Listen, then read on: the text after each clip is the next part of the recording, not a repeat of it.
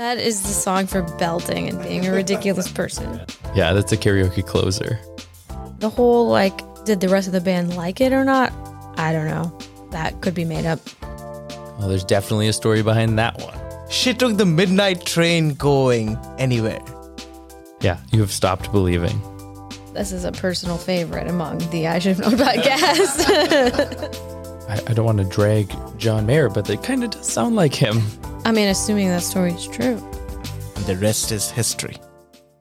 Hello and welcome to the I Should Have Known podcast, where our quizmaster will present you with 4 facts about a topic, but one of those facts is a lie. We are continuing our themed month for August, where our theme is Some Like It Hot. So we have been covering topics that are hot. And this is our final episode for this theme. We are covering hit songs from the Billboard Hot 100 list. So today our quizmaster is Soups. Hello. And he will be presenting you with the stories behind 4 hit songs from the Billboard Hot 100. But one of his stories is made up. So you can join me, Andy, and our other host, Tanner, in trying to figure out which one of the 4 stories is a one-hit wonder. All right, before we get into the songs and the stories, are you ready for this week's low-hanging fruit? Mm-hmm. Yeah. I hope so. Yeah. I really hope it's low-hanging. All right, okay. Here's the question. Which Korean band's song, Butter, is currently the #1 song of the summer according to the Billboard charts? It's definitely the one that broke all the records, the band that crossed over into the US. So it's BTS. That is correct. Yeah. It's BTS. Okay, so for today's episode, what I've done is I've picked out 4 popular songs who had different ratings in the Billboard Hot 100. Mm-hmm. And all of these songs actually have some amazing stories in terms of how they were composed or how they came to life. Okay. Well, one's only amazing because you invented it. That's a big swing about your own story. Right. All these stories are amazing. All right. You ready for song number 1? Yeah. Okay. Song number 1. We Will Rock You by Queen. Mm-hmm. We Will Rock You, released in October 1977. It was part of the album News of the World. It reached number 4 on Billboard Pop Chart and was also inducted in the Grammy Hall of Fame in 2009. Wow.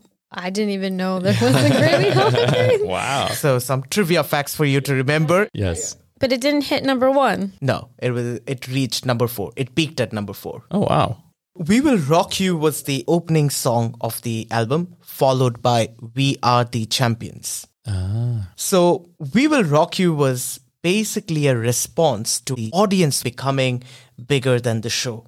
By that time, Queen was so popular, the audience, they knew all the lyrics by heart. Mm-hmm. So every time they would start singing, the audience would just keep shouting. Okay. Yeah. And so they had to actually stop playing because they couldn't play because the feedback was so loud. Yeah. So they would just stop and the audience would take over.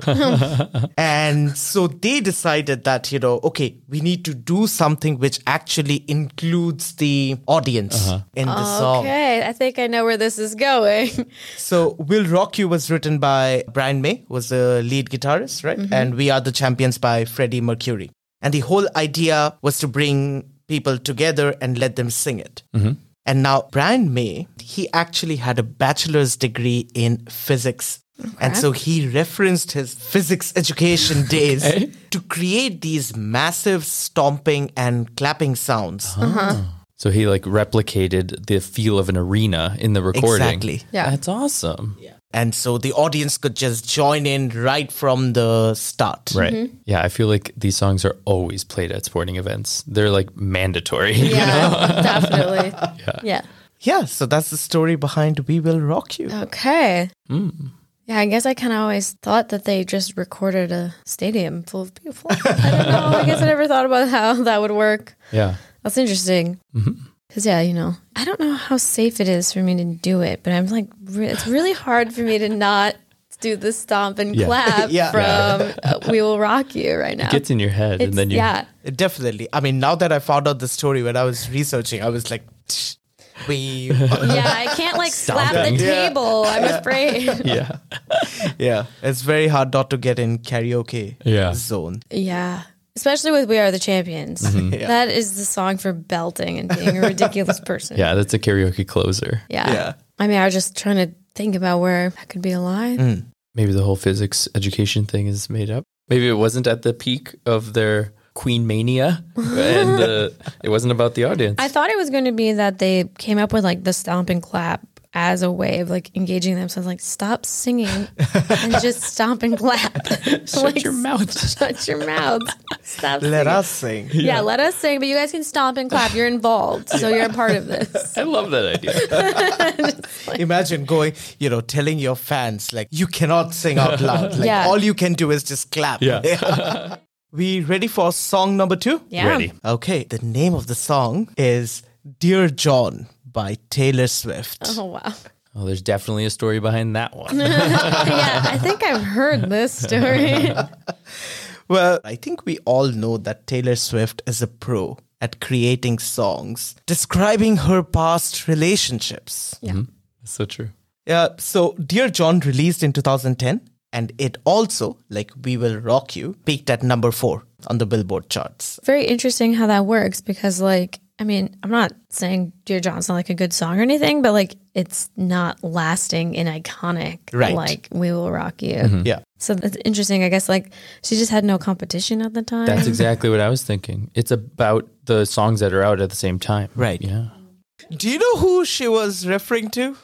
John Mayer. Wow, that's bingo. Yeah. Yes. Nice. She was 19 at this time, and she was dating John Mayer, who was about 12 years older than her. Well, Taylor Swift never said it outright that it was about John Mayer, but the references were clear enough for people to draw conclusions. Yeah, I also think like for people our age, we don't get the reference in the title.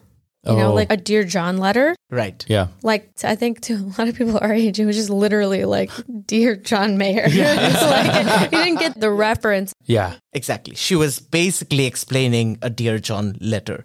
Dear John letter is a letter usually a woman writes to their partner, basically informing them of their breakup when they have found somebody else. Mm-hmm. But here comes the twist. John Mayer was pretty upset with the song, and he was confused why Taylor Swift had to be so mean. Oh, no. He felt humiliated. He told Rolling Stone magazine, and I quote, "I never did anything to deserve that.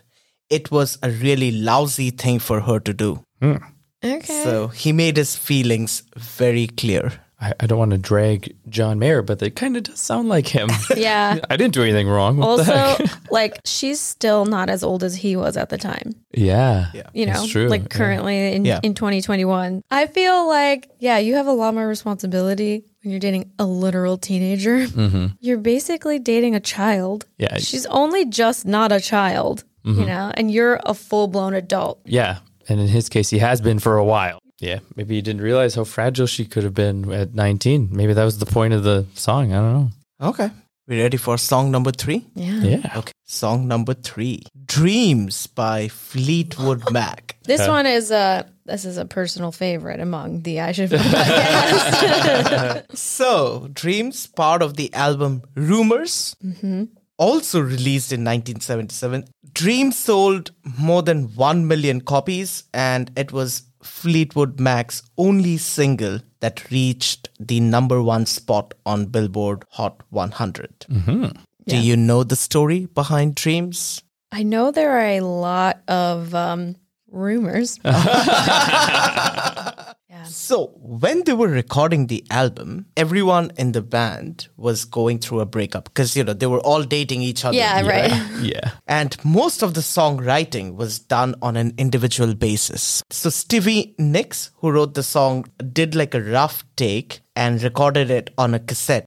The other band member, Christine McVie, actually found the song boring and wasn't convinced. And Nicks had to beg to have the other band members listen to the song and get it included in the album. And the rest is history. Okay. Oh, yeah. I know one of the stories is that the band kept dating each other and it was a mess. Yeah. Caused a lot of great songs, though. Yeah. All right. So we ready for the final song of this episode? Ready. All right. I'm not going to sing, but why don't I start with the lyrics of the song? Just a small town girl living in a lonely world. Hey, remember when I said before that we were going to go on a journey? She took the midnight train going anywhere. All right, so this song, it's Don't Stop Believing by Journey. This song actually came out in June 1981 in the album Escape, and it peaked to number 9 in the Billboard Hot 100 and was on the chart for 16 weeks. Wow, nice. Probably one of my favorite all-time rock classics. Yeah. It's another good karaoke one. Super fun karaoke song too. Yeah. My association of this song is the Sopranos series finale. So the story behind this song, the band's keyboardist, Jonathan Cain, he moved from Chicago to LA to make it big in the music industry, but things weren't going according to plan. So this one evening, he was pretty disappointed with himself and sort of just walking around downtown LA when a homeless dude stopped him and asked for money. He didn't have any, but the homeless guy could see that Jonathan was in pain. So two of them just started to chat about dreams and hope. And Cain told the man that he wanted to be a musician, but nothing's ever happening. And he's actually thinking that, okay, maybe I should just shut shop and move back to Chicago. The homeless man told him, don't go home, keep at it, don't stop believing. Soon after, things were like kind of falling into place, and he actually joined Journey as their keyboard player, replacing another band member. And one evening, they had this album to finish and there was only one song that was remaining. And so they were going through notebooks and discussing notes, and they came across this phrase, don't stop believing. They wrote the song and recorded it, and that's how you have Don't Stop Believing. Okay. But am I going to stop believing that that's a real story? Some advice from an unlikely source. Interesting. Yeah, did he go back and give the homeless guy money? Yeah, come on. Yeah, I'm not sure if he found him again. He should definitely get royalties for that. Right? Yeah. Definitely. I mean, assuming that story is true. Yeah, right. Maybe Soup should get some. For creativity. Yes. Yeah. All right. So those were my 4 songs. Okay. I'll remind you what the 4 songs were. Okay. Okay.